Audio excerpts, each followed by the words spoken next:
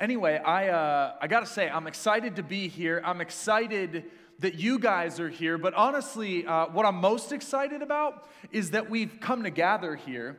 And we haven't gathered for just any reason, but we've come to gather under the name of Jesus. And I believe that when Jesus is present, he's here to work in the hearts and the minds of every individual that is open to him doing so.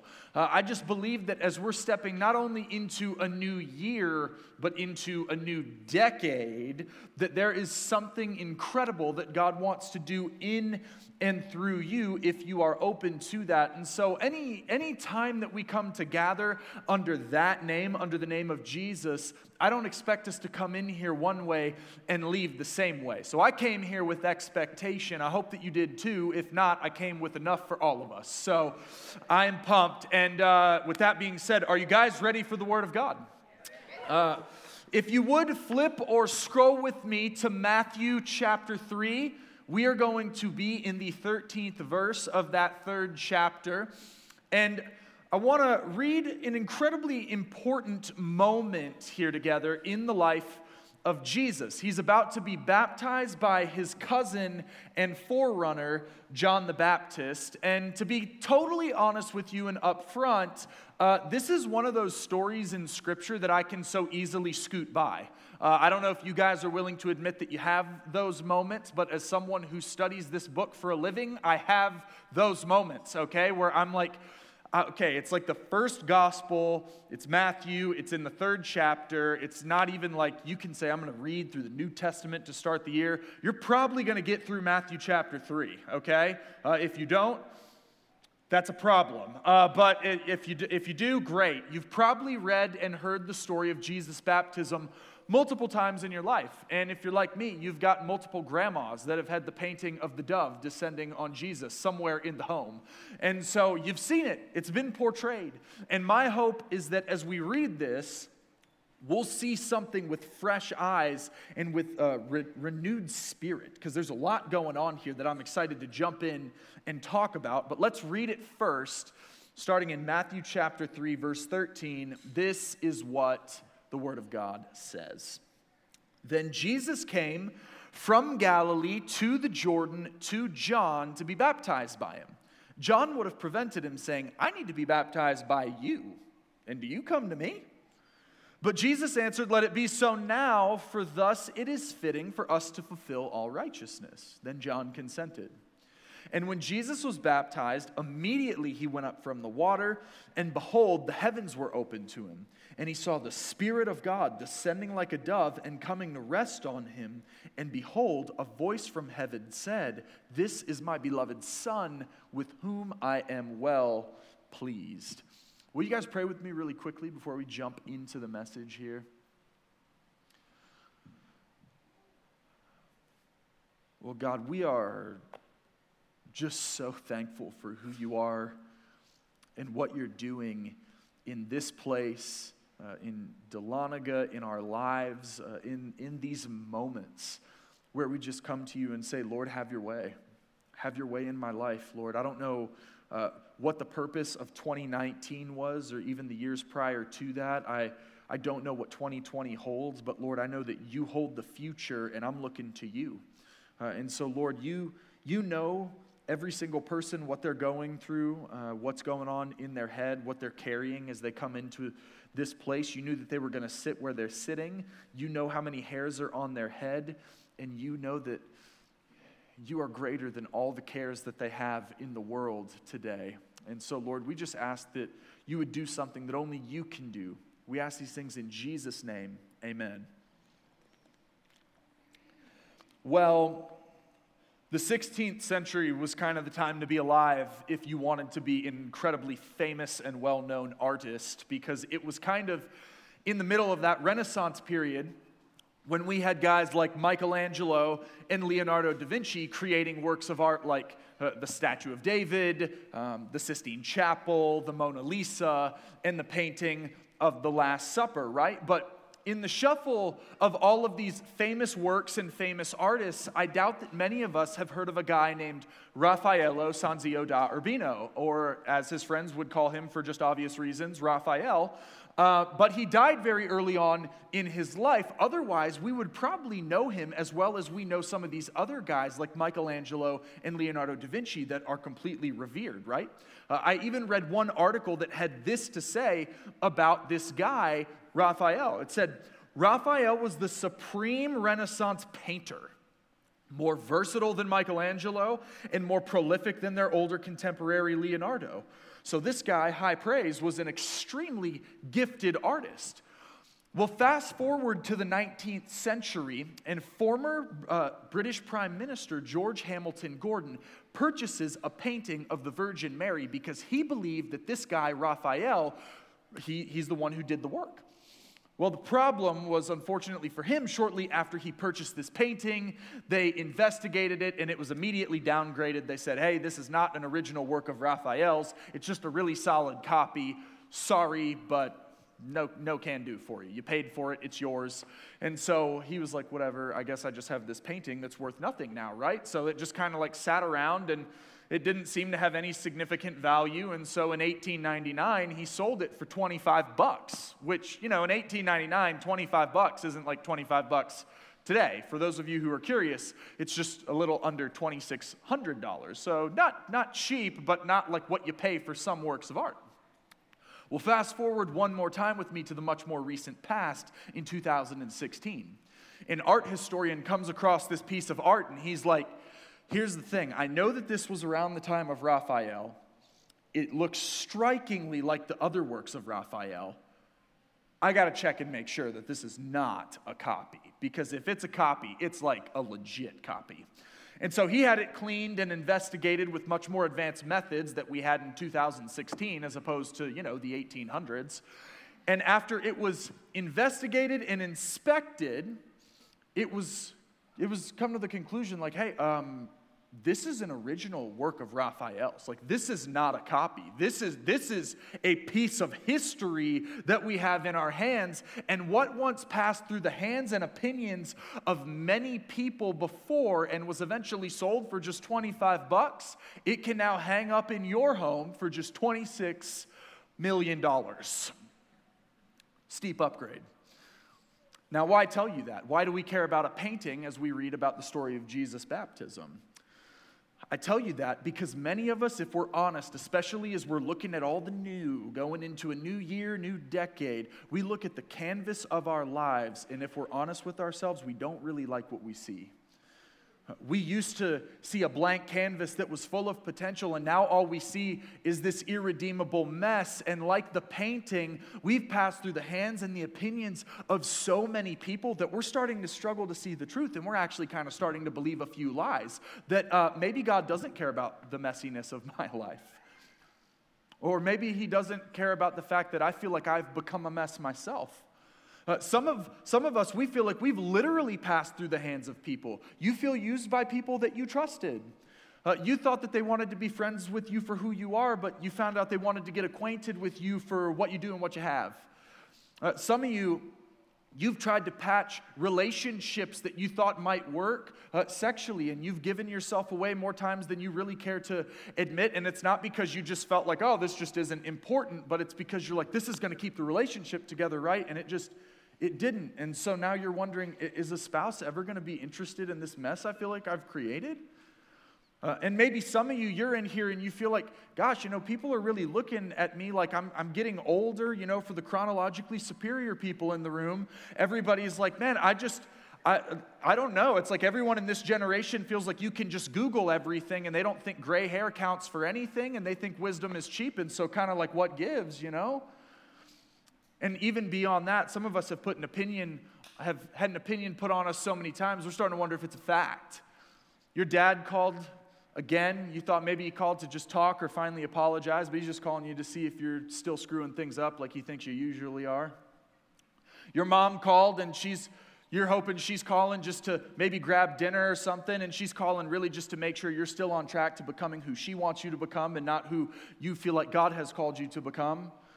Maybe you feel like you need to go to your boss with that idea for the 5th time that he said is trash every time. And I really should be stepping out in faith in starting that business I feel called to do. But I'm actually kind of starting to believe that what he has to say is true, despite the fact that I feel like God called me to it. But let's be honest, even in the midst of all of those examples and the many more that I could give, most of you don't need anyone else's opinion put on you, because there ain't a person in the world that's harder on you than you are on you.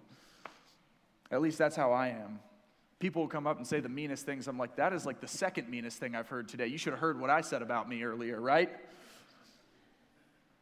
You think about all the things that have happened to you, all the things that you've done in your life, and you just look at what you feel like your life is this mess now, and it's not what you hoped it would or could be. But I got to remind somebody really quick this morning, that Raphael painting passed through the hands and opinions of so many people because they failed to recognize the value of what they held. No person who had it or place that it had been was able to take away from the fact that it belonged to a master artist and that he had handcrafted it himself. See, the messiness of its history didn't determine its value. Its maker determined its value. It was worth infinitely more than the $25 that it sold for, not because of where it had been or anything. You couldn't cheapen its value. It was worth what it was worth because of whose it was and who created it. But because of some messy circumstances in our lives that have shaped the way that we think of and view ourselves and the way that we think of and view God, many of us end up selling ourselves short on something that God paid everything for on the cross. See, I just believe that the more secure we are in what our Heavenly Father thinks of us, the less likely we are to try to run away from the messes in our lives, and the less likely we are to think that I'm just this completely irredeemable mess myself. In Matthew chapter 3, we read about Jesus' baptism. And in those first few verses, we see just how much Jesus cares about the messiness of your life and my life. Look again at those first few verses, 13 through 15. It says, Jesus came from Galilee to the Jordan to John. John would have prevented him saying, I need to be baptized by you, man, and you're coming to me. And Jesus said, let it be so now. For thus it is fitting for us to fulfill all righteousness. And John consented. So what is happening here? Jesus comes to John on his own. And John sees him and is like, what are you doing here? Do you even this is not a place for you. You can't sit with us, Jesus. I'm baptizing repentant sinners. You are like the furthest thing from a sinner. I don't need to baptize you. If anything, you need to baptize me, which is going to confuse some people here, but hello. And Jesus is like, I know these things, but currently it is necessary to fulfill all righteousness. And what Jesus is saying is that it is important for him to identify with the messiness of sinners now so that in the future we can identify with his righteousness later. That's 2 Corinthians 5:21. For our sake, God made him to be sin who knew no sin, so that in him we might become the righteousness of God. He's saying, I'm going to take this sinful identity to the cross to crucify it, and when I rise, all who believe in me will rise to new life in me. Jesus cares about the messiness of your life. He cares so much that he identified with your mess enough to step into it before any of us even called on him, and he said, I'll take it on. Every sin, mess, and broken piece of your life, I'm coming to take it and make a way through the wounds in my hands and my feet, because God's the God of the unfair trade, and it works out really well for us. I read this article a few years ago about this Japanese art called kintsugi. I don't know if you guys have ever seen this. It's crazy. But kintsugi is an art that repairs broken ceramics or pottery with a lacquer that has been mixed with gold, silver, or platinum. I think we might even have a photo of it somewhere. But the idea behind it is that rather than hiding the damage that has been done to the piece, you magnify the beauty of the repairs that restored it. So the repairs actually make the piece more beautiful and valuable than it was prior to being broken. So rather than seeing a bunch of broken pieces and being like, oh man, we got to get rid of this stuff, that's not what you do. You look at what once was and realize what's about to be made out of this is even better. What's to come is even better. You don't look at the broken pieces and throw them together and seal them with a golden lacquer and say, it's as good as new. You don't do that. You put them gently back, each fragment, into its original place, and you say, there it is, more beautiful and valuable than it's ever been before. See, no matter how messy our lives are, no matter how bad that person hurt us or what they said about us, no matter what we've done or what's been done to us, Jesus Christ came down to this earth, picked up all of our pieces, and sealed us together with the lacquer of his blood that he willingly poured out for us. I'm here to tell somebody this morning, you are made beautiful by the blood of Christ. You aren't made of the messes in your life. You are made in the messes in your life. The messes of your life do not define you, but they are refining you. The mess is where God does some of his most beautiful work. But even as I say that, I know that many of us in here have been around people, and dare I say churches, that have made us feel like even though God saves us, he's willing to save me, I don't think he loves me or really likes me, because look at what's going on in my life. Look at what I've done. But that's why I love verses 16 and 17. The order of events here is important in what we read. You got to think about this. Jesus has yet to launch his public ministry. He's performed no miracles. He has not preached the Sermon on the Mount. He has not done any healings. He has done none of those things. He hasn't even been tempted by Satan yet. But look at what happens. It says, and when Jesus was baptized, immediately he went up from the water, and behold, the heavens were opened to him, and he saw the Spirit of God descending like a dove and coming to rest on him. And behold, a voice from heaven said, the Father's voice said, your Father and my Father's voice said, this is my beloved Son, with whom I am well pleased. Do you catch that? That before Jesus does anything, God calls him beloved. And he does the same thing for you and I. Do you want to know what God thinks of you? If you have repented of your sins and believe in Jesus as the Son of God, your sins, past, present, and future, have been forgiven. And God is pleased with you, not because of anything that you or I have done, but because of everything that Jesus has done. And that's really good news. But even though a lot of us hear that with our head, because if I gave you a pop quiz before, you'd answer that right. A lot of us know that with our head, but the reality is we struggle to really believe it with our heart. How different would your world be if you woke up every day and you didn't start just like scatterbrained all over the place, being like, I got to perform as a husband, as a wife, as a mother, as a father, as an employer, as an employee. But if before you did any of that, you sat quietly on the edge of your bed and said, as I go in to perform all the duties that I am supposed to perform today, God is already pleased with me because I am in Christ Jesus. How different would your life look? But we live in a very performance-based culture and society, right? And the moment that things start to get messy, we kind of start to wonder, oh my gosh, am I going to matter to anybody anymore?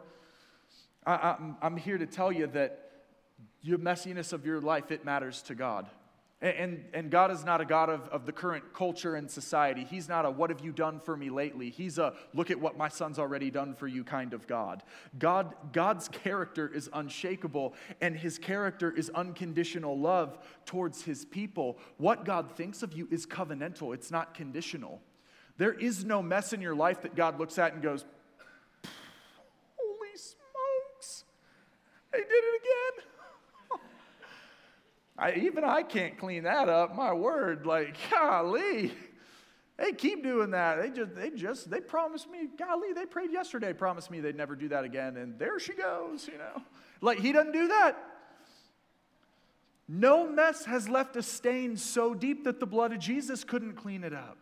And that doesn't mean that there are no consequences to anything that we do in this life, and we just get to skip through life carefree and everything's rainbows and butterflies and sunshine. That's not what I'm saying.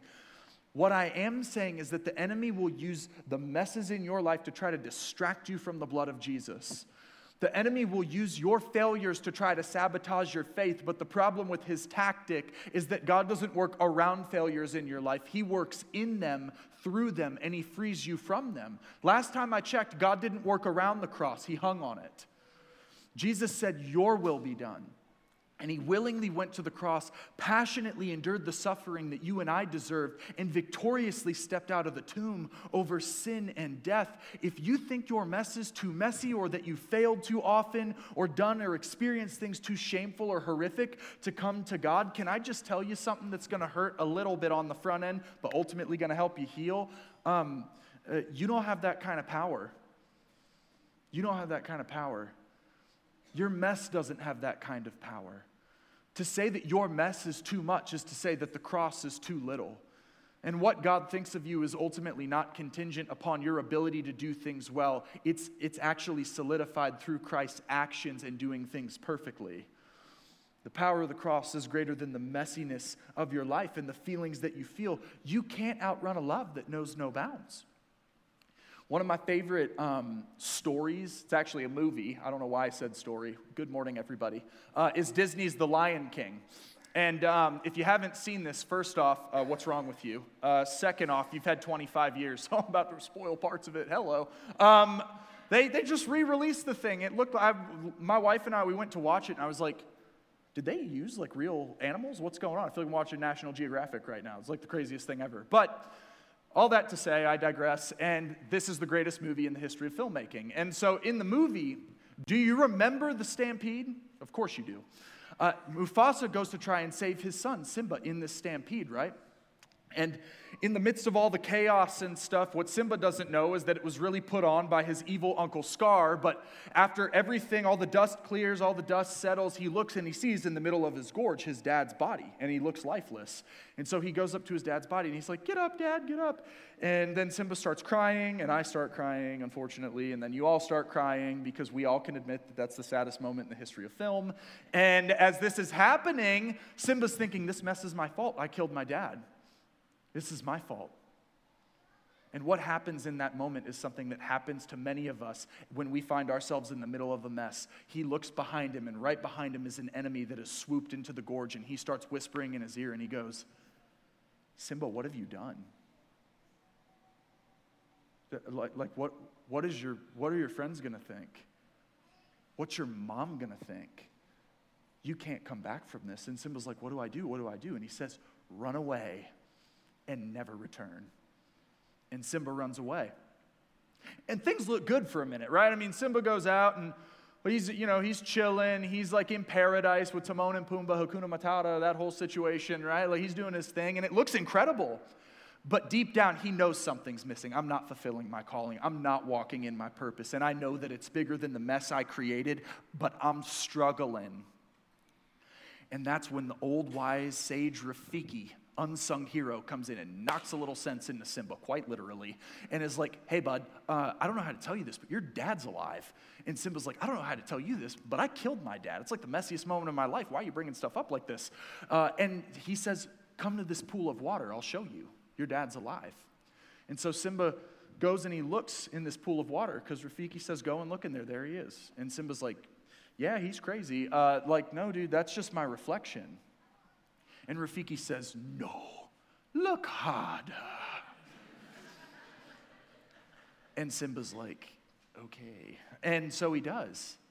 And bubbling up in the pool of water, he sees his father's reflection within him. And what does Rafiki say to Simba? He said, "You see, he lives in you."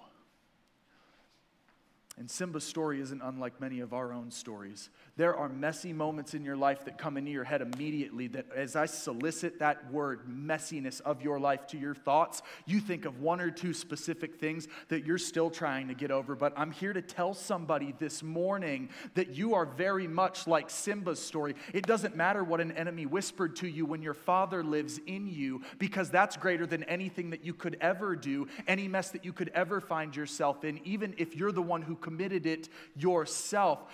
God loves to work in the messiness of life, and to be quite frank with you, that's why I love the prodigal son. I love the prodigal son. Luke chapter 15, it's Jesus' greatest parable. It's not an opinion, it's an undeniable fact. And for those of you who may not be familiar with this story in the prodigal son. Jesus is telling this parable, this story about a son who asks his father for his portion of the inheritance before his father dies, which, as we know, some of you are like, I have a college student that lives with me that's very much like that. And what happens is that's the equivalent of saying, like, hey, Dad, I have plans for me. You're not dying fast enough. I value your cash more than you, so can you just go ahead and give it to me, and can we quit waiting on you to die? And the dad gives the son that inheritance, and he goes and squanders it in a foreign land. And the son, he finds himself in this moment where he's like, finally, he's lost everything. He doesn't have any food. He's eating literally with the pigs and pig slop. And I love starting in verse 17. We can relate to this part, I think, so well. It says this, "But when the son came to himself, he said, 'How many of my father's hired servants have more than enough bread, but I perish here with hunger? I will arise and go to my father, and I will say to him, Father, I've sinned against heaven and before you. I'm no longer worthy to even be called your son. Treat me as one of your hired servants.'" I love this. The son is in a mess, and what does he start doing? He starts doing what we all start doing. He starts trying to think like very logically about how he can make this up. Like, can you imagine splitting half of your bank account and all your assets, and someone's like, I know exactly what I'm going to do. I'm just going to say sorry, and that's going to be good enough. You know, like we just start thinking through, what can I possibly do? And the son goes, nothing. I can just repent and hope that he'll even let me serve him.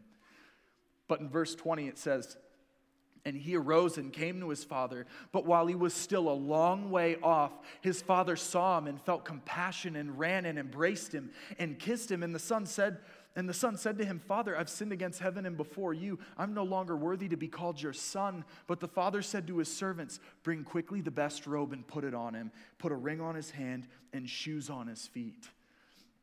You see, it was a very serious problem for a young man to lose the family inheritance. That would still be a serious problem. Hello. But it was even more serious for a young Jewish man to go and squander that inheritance in a foreign land.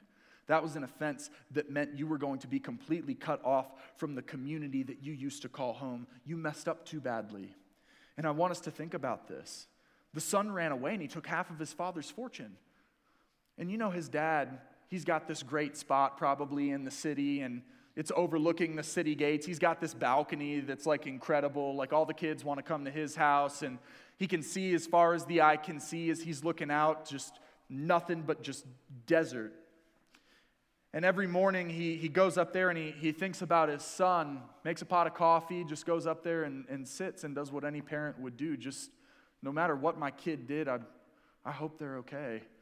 And this morning is a little bit different because as the father goes up, he's particularly overwhelmed by the thought of his son as he's looking out over the city gates on this balcony, and he's like, I'd trade everything I got just to see my kid again. Is he okay? Is he even alive? Like, where is he? And as he's looking out over the city gates, he drops his cup of coffee because he sees something that he hasn't seen in years. He sees a figure making his way towards him, and he's looking out, and he's like, wait a minute. I'd recognize that walk anywhere. I know that walk. I made that walk. And he's standing over the edge of the balcony, and he's looking, and the figure's getting closer and closer, and he's like, that's my kid, that's my son. His hair's messed up, and he's dirty and messy and broken and cut up, but it's him. And as the son approaches the city gates, he's wondering, am I even going to be accepted as I make my way back here? Is the community going to cut me off completely? And he's been reciting this speech for miles through his tears, just saying, Dad, I don't even deserve to be called your son. And he looks up through his tears and he sees something that he definitely should not be seeing an older man in Jewish culture doing. He sees his father sprinting out to meet him outside of the city gates. And he gets gang tackled pretty much by this dad because of the way that he feels this compassion. And he starts reciting through his tears everything that he's built up. And he's like, Dad, I'm no longer worthy to be called your son. He's just repenting, just vomiting all his thoughts and feelings on his dad. And his dad says, get the best robe, get shoes for his feet, get a ring for his hand. My son has come home. We're throwing the feast of feasts tonight. What is the character of our God that while you're still a long way off, he rejoices as he sees you and he runs to meet you in your mess? You can prepare a speech. You can do whatever it is that you feel comfortable doing. But as you make your way back to your Father, you don't take a lesser role in the eyes of God. You are ultimately a son or daughter of Jesus Christ, even if you found yourself wandering. God called Jesus a beloved son, and he calls you beloved right now. And you know what's crazy? Even as someone who preaches all the time, even as I say the words, God meets you in your mess, I'm like, golly, that's so cliche. What does that even mean? God meets me in my mess? You mean holy, pristine God, perfect God meets me in my mess? But you know what? The more that I thought about it and I was looking at the scriptures, I was like, you know, when God made man in Genesis, it says he made him from the dust of the earth. And then he breathed the breath of life into his nostrils. And when God sent his son, Jesus Christ, Jesus lived anything but the idea of the perfect life. I mean, yeah, he lived a perfect, sinless life, but he wasn't afforded the kingly comforts that you would expect kings to enjoy. He didn't rule from a palace. He was homeless. He didn't have servants that were feeding him grapes and waving his face with palm branches. They were laying palm branches at his feet as he rode into Jerusalem one last time before he was murdered. He didn't wear a crown with jewels. He wore a crown of thorns. He didn't sit on some ornate throne. His throne was an old rugged cross. He didn't send others out to battle to spill their blood to protect his kingdom. He spilled his own so that he could bring you and I into his. He was anything but your typical king. He was everything that we needed and everything that we couldn't be. God doesn't work around the messes in your life. He works in them. It is by dust that we even came into being, and it is by blood that we came into receiving everything we could ever need in Jesus Christ. Life is messy. The gospel is messy, thank God. Your mess matters to God.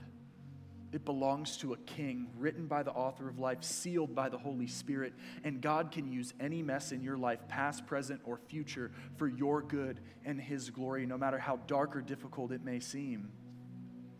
You know, really, if I could sum up my whole sermon in a sentence, I would say this. Jesus has never been afraid of a mess, and he's for sure not about to start with yours. He's not about to start with yours. Let me pray for us.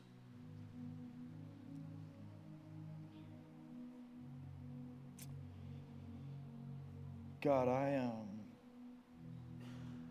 sometimes you can just feel the heaviness of circumstances, and newness brings with it a lot of possibility and opportunity, but it also requires that we let go of some things. And God, I pray that people in here would know that your blood gives them a blank slate, a canvas that they totally can do something new on through you. God, we can't do it in our own strength. We need you. And the good news is that we don't have to do it in our own strength. You've already done it. And so, Lord, I just pray that as we enter into a new year, a new season, a new decade, that you would do what only you can. That you'd do something new, something better, something beautiful. Pick up our pieces, God. Remind us what you've done with them. Lord, we love you. We praise you and we thank you. We ask these things in the name of your Son, Jesus. Amen.